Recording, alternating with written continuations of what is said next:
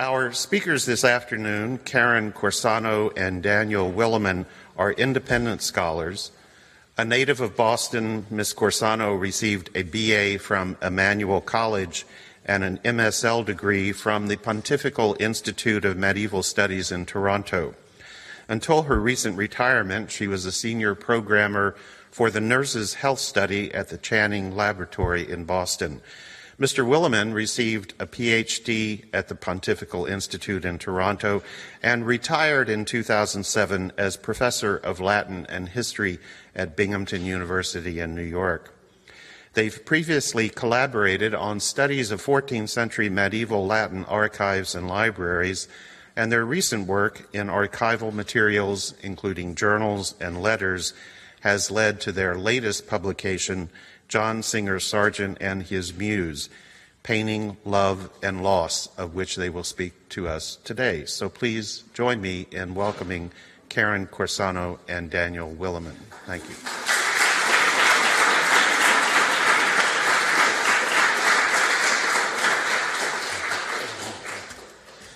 Thank you for that kind introduction, and thanks to the Athenaeum staff for the perfect arrangements here.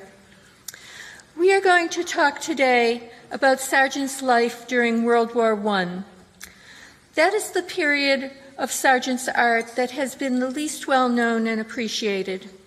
But we expect that will begin to change in July with the publication of the final volume of the complete paintings, Figures and Landscapes, 1914 to 1925.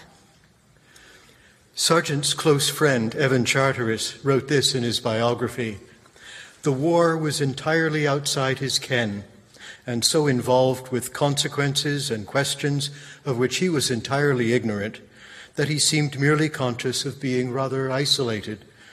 It was as if his imagination had suffered a complete breakdown. We hold a contrary opinion, and we hope to show you today how passionately and intensely Sargent's imagination was at work through the 5 years of his war, 1914 to 1919. We wrote a book with the title John Singer Sargent and His Muse. That title implies a promise, doesn't it? A promise to explain the art with a view of the artist's personal and emotional life. And we delivered on that promise just as well as we could. But how to know Sargent's inner life? He was a very private person, incapable of public speaking, and even among friends he would not talk about himself. He considered that boring and rude. He never wrote a memoir, and his letters, though they sometimes tell what he has seen or what he intends to do, rarely say anything about his feelings. We had to read the artist's personal life from what he did, and especially what he painted. And that is how we intend to tell the story of Sargent and the Great War. When we talk about Sargent's emotions in art, we necessarily start with his family, his slightly crippled spinster sister Emily, and his much younger married sister Violet Ormond, and his nephews and nieces, especially young Rosemarie Ormond, the muse in our book.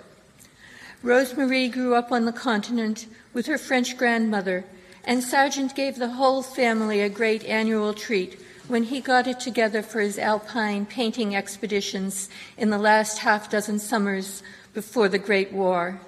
He felt an increasing delight in the person and personality of his niece, Rosemarie, and he expressed that delight in picture after picture, culminating in Non Chaloir and the formal portrait Rosemarie Ormond.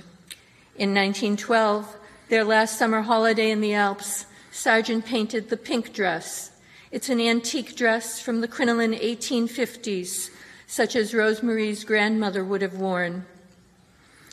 Rosemarie was 18 and already being courted by Robert, the son of the eminent art historian André Michel, who was a longtime professional acquaintance of Sargent's, and the concurrent approval of both families made a marriage seem inevitable. It happened a year later, August 6, 1913, and Sargent was Rosemarie's witness for the civil ceremony. He truly wanted her to have the happiness of a perfect match.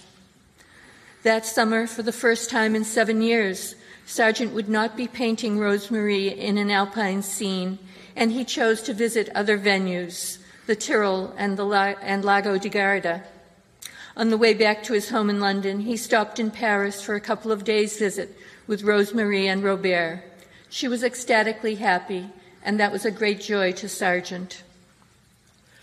Summer 1914. Robert and Rosemarie and the London Ormonds planned a brief holiday together on the coast of Normandy at the end of July. Sargent wrote Rosemarie his regrets and explained that he was just on his way to the Tyrol to paint in the mountain air again. Higher than the Simplon, he exclaimed. It was a party of 6 that set off for that Tyrolean jaunt: Sargent and his indispensable valet, Nicola d'Inverno, Colonel Armstrong of the British Army, retired, an amateur in watercolour, the English painter Adrian Stokes, and his Austrian painter wife Marianne, and her maid. The Stokeses were coming from their home in Munich. As on a typical Edwardian summer picnic, when someone always forgets the cucumber sandwiches, everybody forgot their passports. None of Sargent's party had a passport, actually. They had never needed one in 19th century Europe, where they were native citizens. Baedeker did warn that sketching or photographing in the neighborhood of Austrian fortifications is sometimes attended by unpleasant consequences, and Sargent had arranged for the permits he needed to paint near the Italian border. He was in contact with a boyhood friend, Karl Maldonner, who met him at the rail station. He wrote Sister Emily that he recognized Maldonner right away after almost 50 years, even though, Sargent said, he looked older. The party gathered at the Seisser Alpenhaus, pleasantly situated at 7,000 feet, a 45-bed inn, bed and board at 7 shillings a day, postal service in summer, a chapel and alpine garden.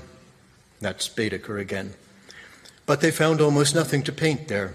It rained or snowed every afternoon, and then the war arrived. The painters must have heard and read the rumors of coming war. The Archduke Franz Ferdinand had been assassinated in Sarajevo on 28 June, 3 weeks before Sargent boarded his boat train to Dieppe. But Sargent was oblivious of international affairs and of politics, even local politics. He once said that any such interest was antithetical to art. His nearest acquaintance with war was his father's passionate advocacy of the Union cause in the Civil War when he was a boy, and he had not the slightest notion of military realities. All that began to change when Austria declared war on Serbia on 28 July and the border slammed shut behind the painting party. Without a passport, a foreign national, even a citizen of the neutral United States, could not get out into neutral territory or even board a train. Tourists were leaving in panicky confusion, hotels were closing, and transport was commandeered by the army. But the painters were undeterred in their resolve to paint in the Tyrol. As soon as they could get some pack animals, they headed for a different location and found a little inn still open in Kolfuschk, the most picturesque point in this Dolomite region, as their Baedeker told them. Sargent settled down to paint and worry about the ones he loved in Paris and London, to paint and brood about young men dying. The party received no mail in August or September. In that time, the only news they read was in the Austrian papers. Colonel Armstrong felt that he should return to England and left at the end of August. The painters at the little inn in Kolfuschk were harassed by soldiers who examined their papers and carried off all their paintings and art gear to be probed at headquarters in Innsbruck. The Tyrol was devoutly Catholic, and so were the Stokeses, and Sargent was alert to the emotional values in the religious art around him. At the end of September, when the weather got too cold in Kolfuschk, Karl Maldonner offered the painters his old house, lower down in the Pustertal at St. Lorenzen. Then they got word that Colonel Armstrong had been arrested and was imprisoned in the fortress of Trent. Friend-in-need Maldonner provided the car and his solid Austrian respectability, And Sargent, with his fluent German and the ribbon of his decoration from the Kaiser in his buttonhole, managed to persuade the Austrians to expel Armstrong as an enemy alien instead of shooting him as a spy. Finally, he received some letters from Rose Marie through her grandmother in Switzerland, and so he knew that she was taking Red Cross training and that her Robert had been mobilized and gone to the front. He told her not to worry if she got no letters from Robert. Here as well, officers' wives are having to manage without news from their husbands who are not yet over the border. How's that for a totally neutral mind and heart? Robert was killed on the Soissons front on 13 October, and Sargent got the news a week later. He wrote urging Rose Marie to go to the London Ormond family, but she answered that she was a Frenchwoman now and that she would take up her martyred husband's service to France and the suffering people of France. Sargent wrote back at the end of October, "Ma chère Rose Marie, I see from your letter, all vibrant with noble emotion and courage, that you are valiant in your grief, and that gives me joy." Stokes later wrote that Sargent's equanimity was disturbed by none of this. That's exactly how Sargent wanted to appear, reserved Victorian that he was. But we do know Sargent's state of mind, his pessimism and helpless worry, from what he painted: cemeteries, iron crosses, wayside crucifixes, and more crucifixes. In this one, the crucifix dominates the white interior wall and overhangs a deep embrasure through which bright autumn sunlight shines on clean drying linen. The cross and the corpus are hung with votive symbols of fruitfulness and hope, now desiccated, an uneven string of pomegranate seeds like the blood-red beads of a rosary, dried corn cobs and pomegranates. Last Palm Sunday's withered olive branches, a mass of dried hydrangeas. This genre scene, the man in front of the large Man of Sorrows crucifix, is working on a smaller crucifix, the hammer in his mouth, ready to perform the crucifixion again. The little girl embracing the confining balusters like Magdalene at the foot of the cross. Just visible behind the barrier, two little boys are playing at war. One has the other in a headlock.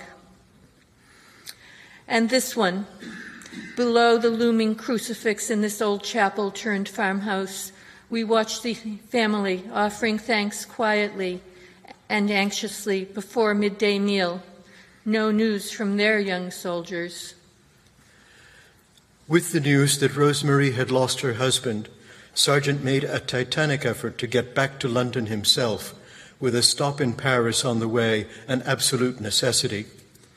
He worked by telegram to persuade the U.S. Embassy in Vienna to issue him a passport and arrange the necessary exit permits, while his trusty factotum, Nicola d'Inverno, brought his luggage and paintings to Austrian Trieste.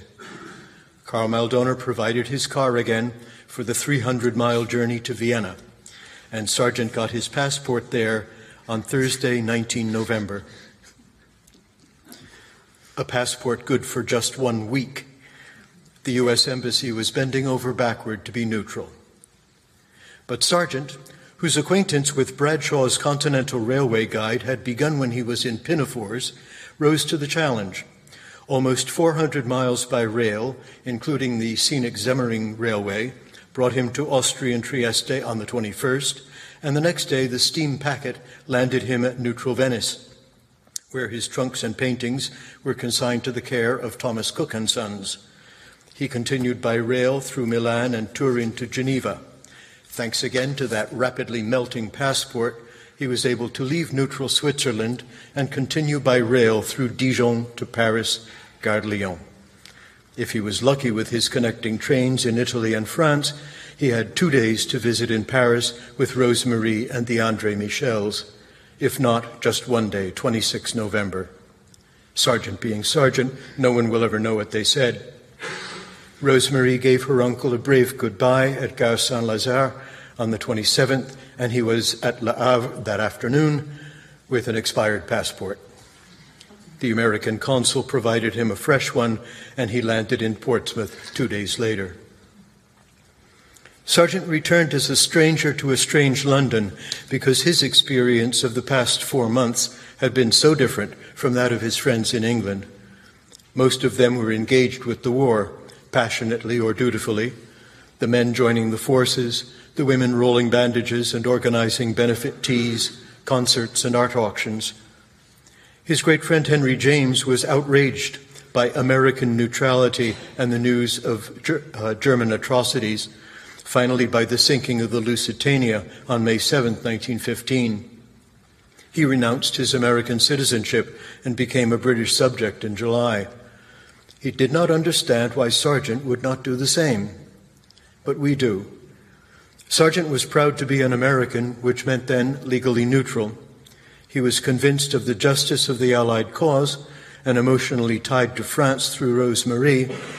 On the other hand, he had such a deep respect for German culture as an integral part of European civilization that he could not hate the Germans.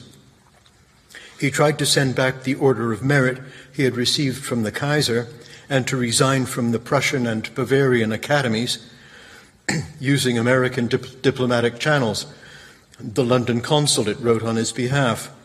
Sargent makes no criticism of the German government or the German societies, but merely resigns because he is no longer in sympathy with German aims. Even that soft wording proved too belligerent for the insistently neutral U.S. State Department, and his request was rejected. And he was billed for the telegram telling him so. The American Academy of Arts and Letters named Sargent America's foremost painter, and he was the head of the British Committee of the Panama Pacific Exposition, set to open in San Francisco in February 1915. And so he was expected to send an important selection of his own work. Despite the war, he was able to show photos of his BPL murals and 13 oil paintings. And here they all are. 5 of the paintings were loaned by American owners. Almost all the others were from his own collection in London. 5 were portraits, and they were personal favorites of his. He called Madame X probably the best thing I've ever done. The other 4 were not only objects of his artistic pride, but portraits he had painted with pleasure of sitters to whom he was very close. His great longtime friend, Henry James, done for his 70th birthday. The celebrated American comic actor, Joseph Jefferson, whom he had painted in 1890 at his trophy home in Buzzards Bay. Ambrogio Raffaele, the Italian painter who had introduced and accompanied Sargent to the Alpine locales where he had painted so happily in the previous decade. And Rose Marie. It was as if he wanted to get these particular friends to safety, far away from the war. Sargent donated drawings to art auctions and benefit publications, and he accepted the role of prize artist for a £10,000 donation to the Red Cross by Hugh Lane, the sitter to be named later. But then Lane went down on the Lusitania, and the choice of sitter was left to the Irish National Gallery, which dithered over the decision. For the rest, Sargent kept busy drawing charcoal portraits, mugs as he called them, often of young gentlemen in their new officers' uniforms. Younger acquaintances were enlisting, like the young art collector Philip Sassoon. Sargent's oldest nephew, Jean-Louis Ormond, aged 20, was on active duty with the neutral Swiss Army. Some of Sargent's closest painter friends went bravely to war. The de Glens went to France to volunteer at a military hospital, Jane as a nurse and Wilfred as an X-ray operator. Jane painted portraits for sale to benefit the hospital. Wilfred's pictures of the patients and staff in the sunny hospital grounds remind us of the Alpine expeditions that they so often had shared with Sargent. Later, Wilfred was attached to a British team serving with the Italian army and sketched gun emplacements along the Austrian front. He barely escaped with his landscapes when the Italians were routed at Caporetto in November 1917. Emily's neighbor and good friend, Henry Tonks, had trained as a doctor before committing to art as his profession. He volunteered and was assigned to a surgical hospital where he began to record in paint and pastels the details of facial wounds as a scientific aid to the developing field of reconstructive surgery. His sketches captured the skin tones, mass, shape, and color that were still beyond the reach of the camera and served as an important part of the medical preparation and record of the surgery. And Rosemarie stepped up to serve as a volunteer nurse in a hospital in the Parisian suburb of Reuilly, where blinded French soldiers were trained in useful crafts. The women volunteers performed the work of practical nursing there, and they also helped teach the daily skills like washing, shaving, and eating that the men had to relearn by touch. They called each man by his family name. They read aloud in the workshops the daily newspapers and whatever prose and poetry the men chose to hear. And in a lower voice, on a bench in the park, they would read a man the letters of his wife or sweetheart. Rosemarie found at Reuilly the cause that buoyed her spirits and filled up the empty days of her widowhood with a joyful, useful duty. In her letters, she sang her homage to the bravery and nobility of her blind men. An etching by Paul Renoir, Learning to be Blind, shows a white flock of nurses guiding a line of new men at Reuilly. Here is Rosemarie in her nurse's whites. In the middle of January 1916, during her last visit to England, Sargent saw his muse in a new, almost saintly character, the young widow devoted to a generous cause, her mourning turned into a loving dedication to her blinded soldiers. Sargent finished the next installment of the mural cycle for the Boston Public Library as far as he could in his Fulham Road studio. He's usually remembered as a portrait painter of the rich and famous, but he regarded portraiture as the lowest form of painting, making homely people handsome to please their family, he said. Higher on his ranking were figure and landscape painting, things like El Jaleo and the splendid watercolors of his Alpine holidays. Highest of all, in his opinion, was public decoration. So Sargent considered his murals at the BPL the most important commission in his life, and he worked on them off and on for almost 30 years. The subject of that commission was the progress of religion, conceived by Sargent as a pageant of symbolic images evoking the development of Judeo-Christian culture within Western civilization. The canvases of the Jewish and Christian walls were installed in 1895 and 1903, but the ceiling lunettes and the Arch of the Virgin Mary were still to be installed, and the long east wall over the stairway was still blank. Unrestricted German submarine warfare was briefly suspended, and in March 1916, 100 years ago this week, Sargent took his chance to get to neutral America. Just as he sailed, the Germans declared that ships in the waters around Great Britain were again legitimate targets, and then Sargent could not insist that his sisters follow him to the peaceful side of the Atlantic. For 4 months, he labored over details of his BPL paintings and the moldings around them until the summer heat and the suggestion of Isabella Stewart Gardner persuaded him to try a mountain holiday in the Canadian Rockies. With one guide and his valet, in snow and mud, sleeping in tents, eating canned food warmed over campfires, this trip was not like his painting vacations in the Alps. Back in Boston, Sargent finally installed the murals he had brought from England just before Christmas 1916. The arch adjacent to the Christian South Wall was dedicated to the Virgin Mary. They and the 3 Christian sailing lunettes are a toss-up of familiar, traditional, originally medieval imagery. The Jewish lunettes were new conceptions, Gog and Magog, Israel and the Law, and the Messianic Age.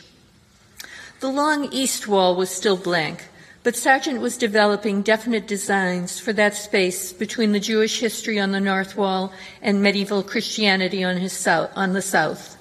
He took his idea of perfect Christianity from Ernest Renan's Life of Jesus, and he planned to crown the series of murals with a landscape picture of Jesus' Sermon on the Mount as recounted in the Gospel of Matthew, the message of peace and compassion by a Jew who had gone beyond the law before there was any such thing as a church. That scene would be flanked by symbolic representations of synagogue and church, based on medieval models like this pair in Reims. In 1916, the spaces that these allegories would occupy were marked with frames veiled with fabrics that he had designed, woven with cherubim and menorahs and hearts at the stream.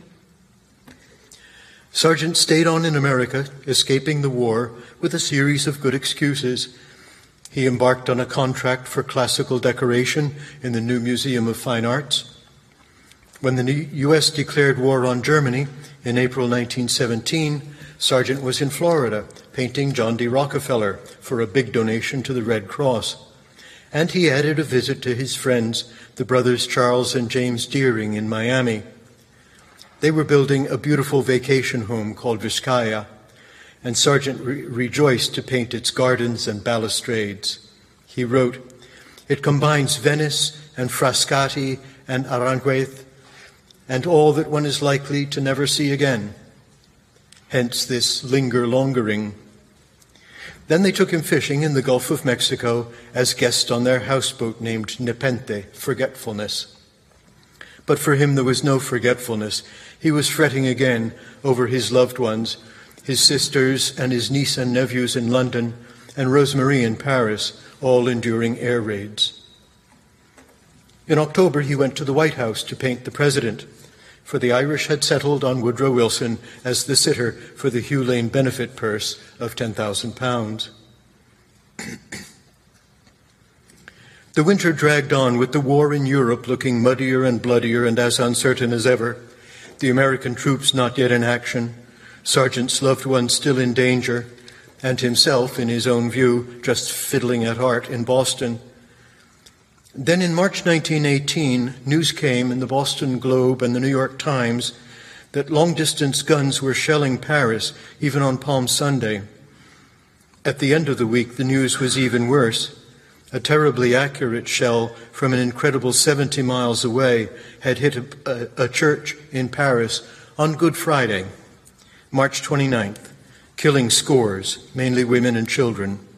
Sargent read in the Boston Globe, "Rescue parties at work in a church which was struck yesterday by a shell from a German long-range gun have found more bodies.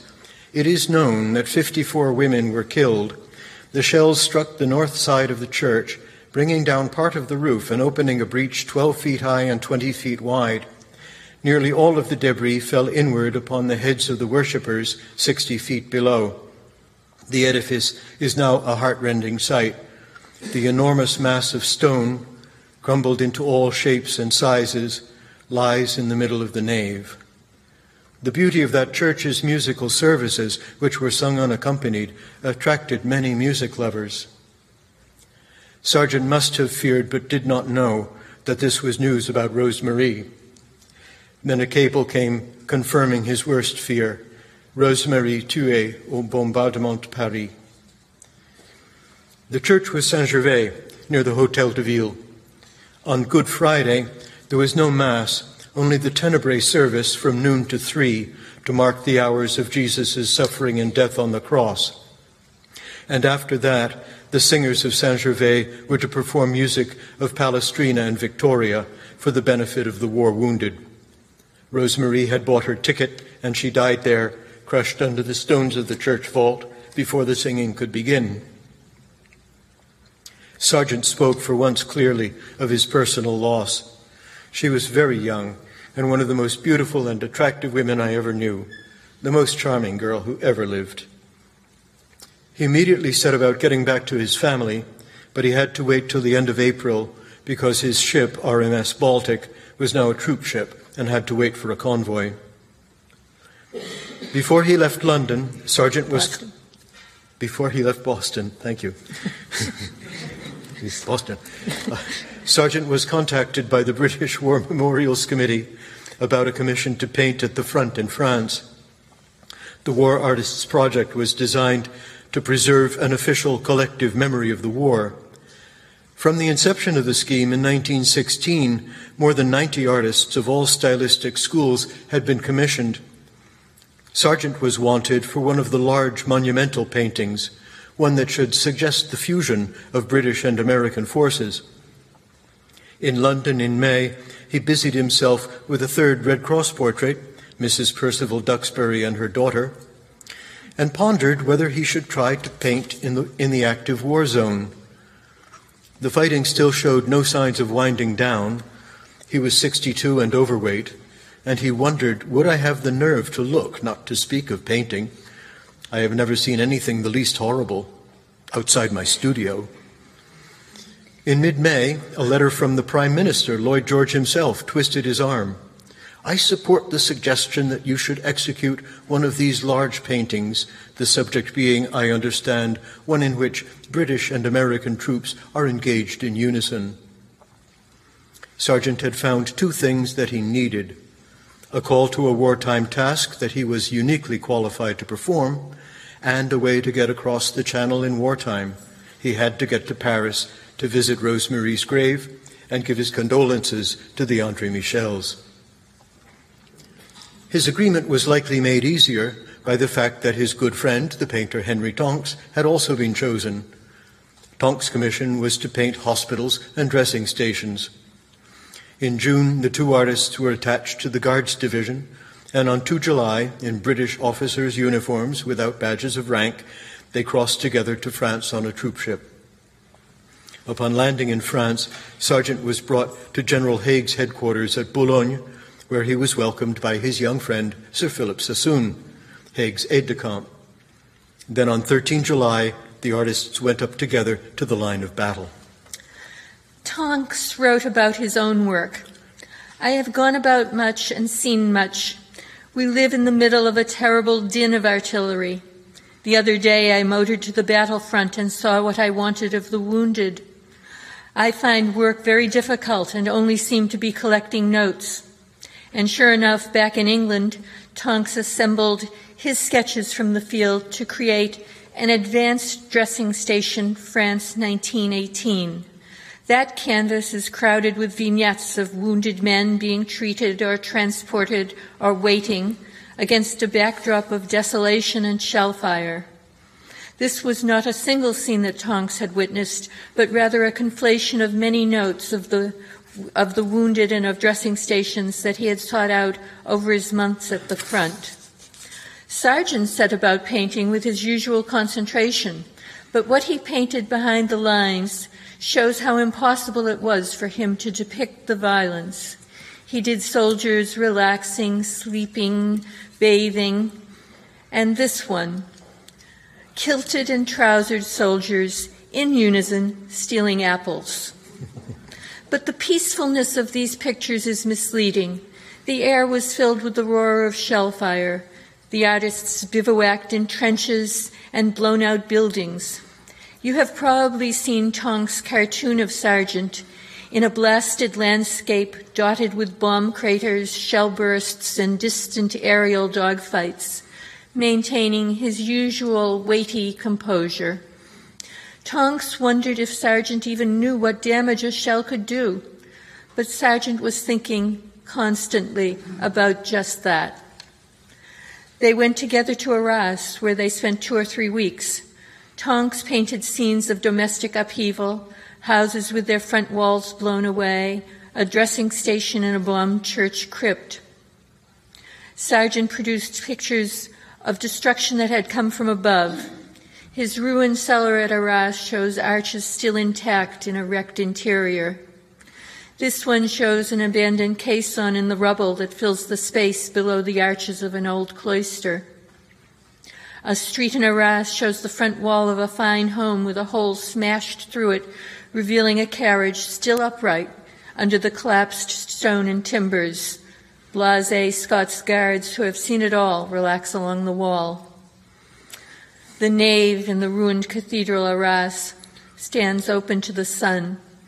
A clear blue sky shines behind the remaining standing arch.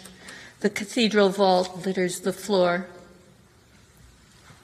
On 20 August, Sassoon wrote home, "Sargent has been doing lovely things, but he has not attempted to embark upon his big picture or even to make studies for it. How he wishes he'd never been sent out to do it.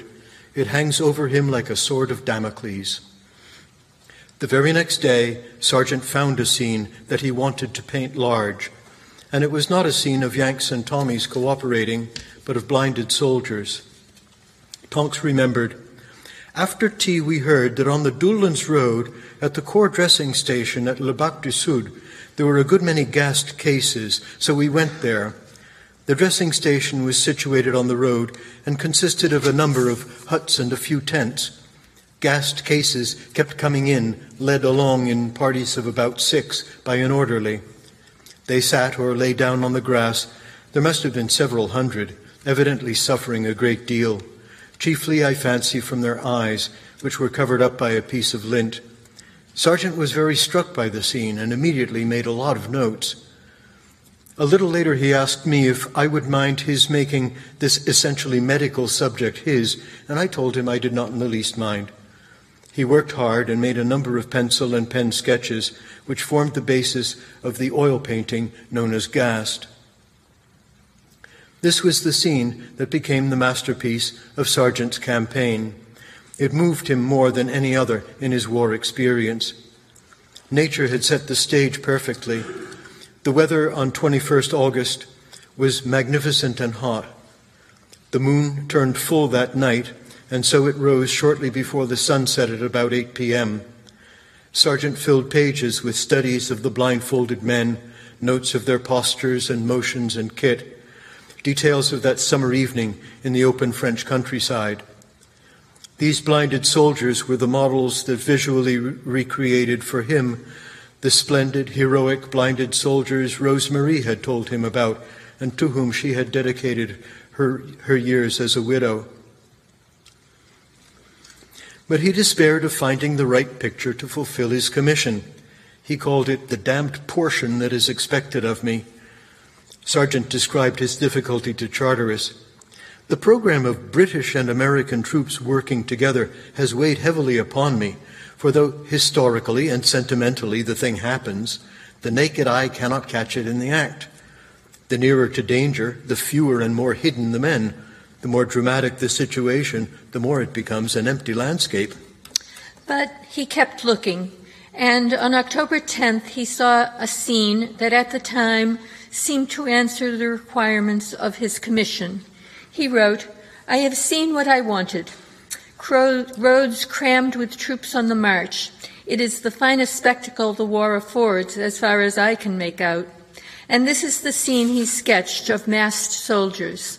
American troops are marching up to the line out of a fog of dust and steam, flanked by a railway that carries heavy guns under a banner that may have once proclaimed a welcome, now flapping in shreds. On the right, relieved British troops are marching back to their reserve bivouac." Sargent worked up this draft in oil that is now in the MFA. Sargent was back in London at the end of October, eager to finish his War Memorials Commission. After the months of fretting about finding the kind of scene he'd been sent out to paint, he decided that the picture of the blinded soldiers would be his big contribution. When they saw his preliminary sketches, the War Memorials Committee recognized a masterpiece in the making. Henry Tonks, who had been there on the Doullens Road, assured the committee that, dramatic as it was, Gassed was no work of fiction, but a good representation of what we saw, as it gives a sense of the surrounding piece. The scale and proportions of the space that the picture would fill were panoramic, 7.5 by 20 feet. Sargent got to work, as he always worked, alone with no assistance. He organized his notes and sketches into a compelling composition that depicts 2 lines of soldiers, their eyes bandaged, moving slowly toward the field dressing station, whose taut guy ropes stretch in from the right side of the frame. The point of view is low, and the upper quarter of the canvas is empty, except for the evening light and a few airplanes and exploding shells far off in the serene expanse of sky. A line of 10 soldiers and an orderly coming from the left of the frame are the focus of the picture, their khaki battle dress glorified by the ruddy gold sunset behind the artist. Each man has his hand on the backpack or shoulder of the one in front of him. The third man in line has just stubbed his left toe on the duckboard. He has not yet learned to be blind, so he cannot tell by how much the pack of the man ahead rose how high the obstacle is, so he steps extra high to be sure. From the right-hand rear of the picture, another 8 blindfolded soldiers and 2 surgeons approach the tent. In the eastern distance, the rising moon hangs milky and featureless. In the background, visible between the legs, men in blue and red colors are playing football. One on the right has just launched a long kick. To the left, a man leans slightly forward, hands at his hips in a goalkeeper's stance. That was no fiction either. Sargent had sketched those football players on the Doolan's Road, and by painting them in legible detail, he was alluding to A.E. Housman's poem, Is My Team Plowing, from 1896. He was sure the viewers of the picture would know it. It was in the Oxford Book of English Verse. A dead man questions his living friend about the things he loved when alive. Their second exchange goes, Is football playing along the river shore, with lads to chase the leather, now I stand up no more? Aye, the ball is flying, the lads play heart and soul. The goal stands up, the keeper stands up to keep the goal. Once Gast was out of his studio, Sargent worked into the spring of 1919 to finish his Boston Public Library task. He had new energy for it because he had decided how he would do the images in those 2 curtained shrine frames, the medieval allegories of Jewish and Christian religion, synagogue and church. He no longer thought that his summary of Western religion, Western civilization really, could climax with the triumph of Jesus' preaching, his prophecy of love, peace, and compassion. He put that central landscape problem out of his mind and let other streams of thought braid with each other as he conceived and finally painted those 2 flanking pictures in his studio in Fulham Road. They are another war memorial, both universal and personal.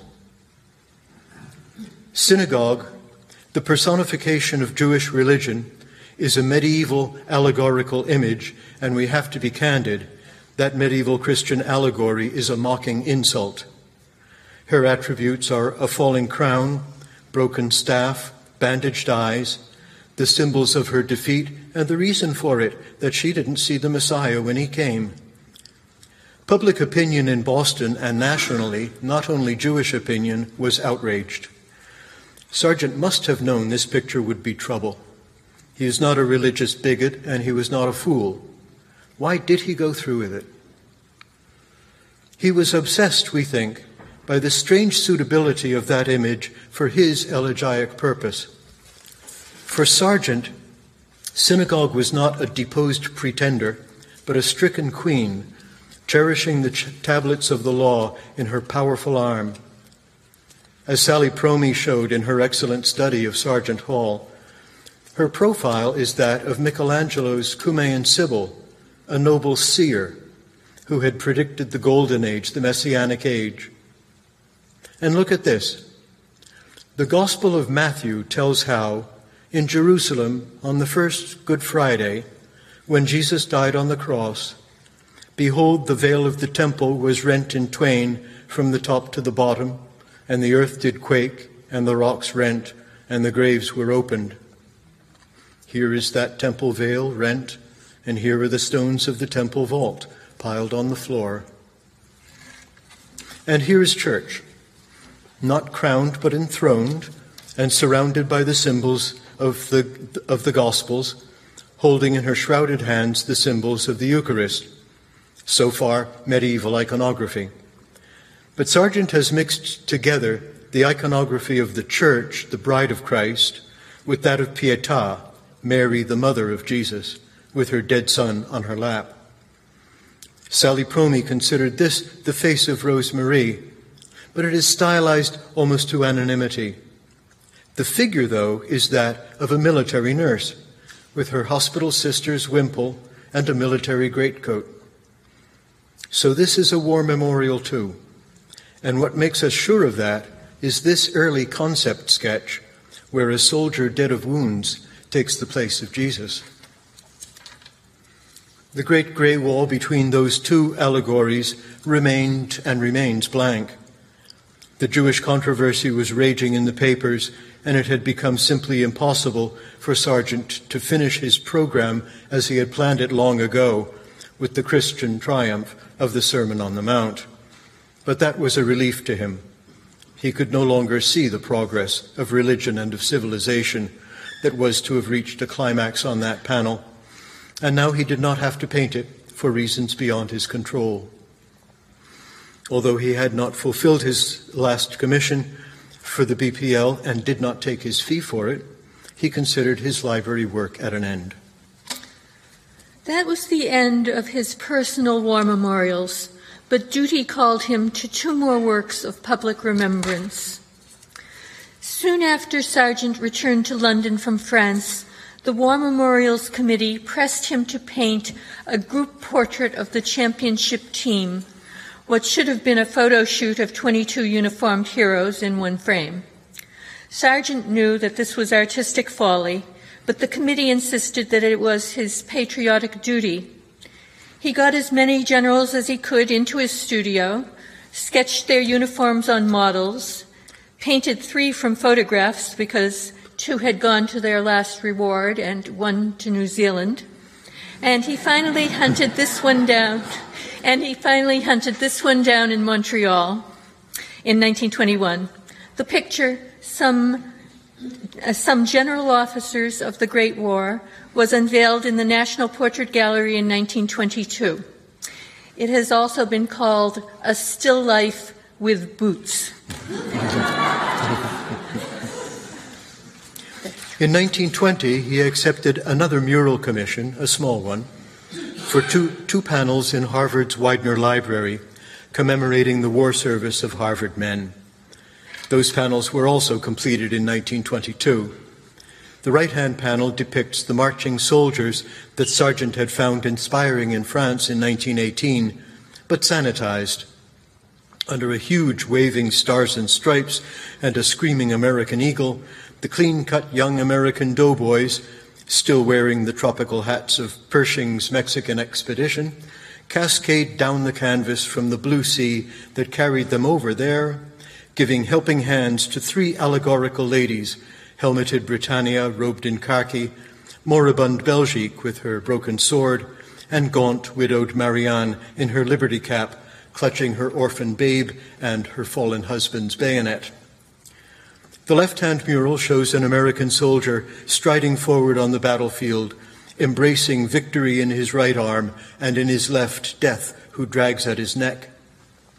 Victory has the wings of that emblematic American eagle, and she brings a martyr's palm and a victor's laurel crown. Trumpeters above herald the triumph, one in khaki kilt and wreathed in the banderole, Victory and Death. Dead soldiers, including the German machine gunner, whom the Harvard lad has killed with his unmounted bayonet, sprawl underfoot. These murals are jammed with sentimental patriotic symbols. They have been disparaged as YMCA posters, and they do seem poised on the brink of parody. But they don't quite fall in. Their atmosphere is that of a sympathetic and respectful memorial of aspiration and sacrifice. So, a fitting end to Sargent's service in the Great War, his farewell to arms. In the last few years of his life, Sargent finished his decorations for the Museum of Fine Arts. That was another mountain holiday for him, this one on Mount Olympus. In the classical heavens he painted on those walls and vaults, his sitters are all immortal. Athena, the patroness of museums, the goddess who got the naming rights to this building, shields sculpture, architecture, and painting from the awful scythe of time. And there is no war. Chiron takes young Achilles for a ride in a bit of archery, but they aren't shooting anybody, just showing off their splendid muscles. Thank you. Thank you.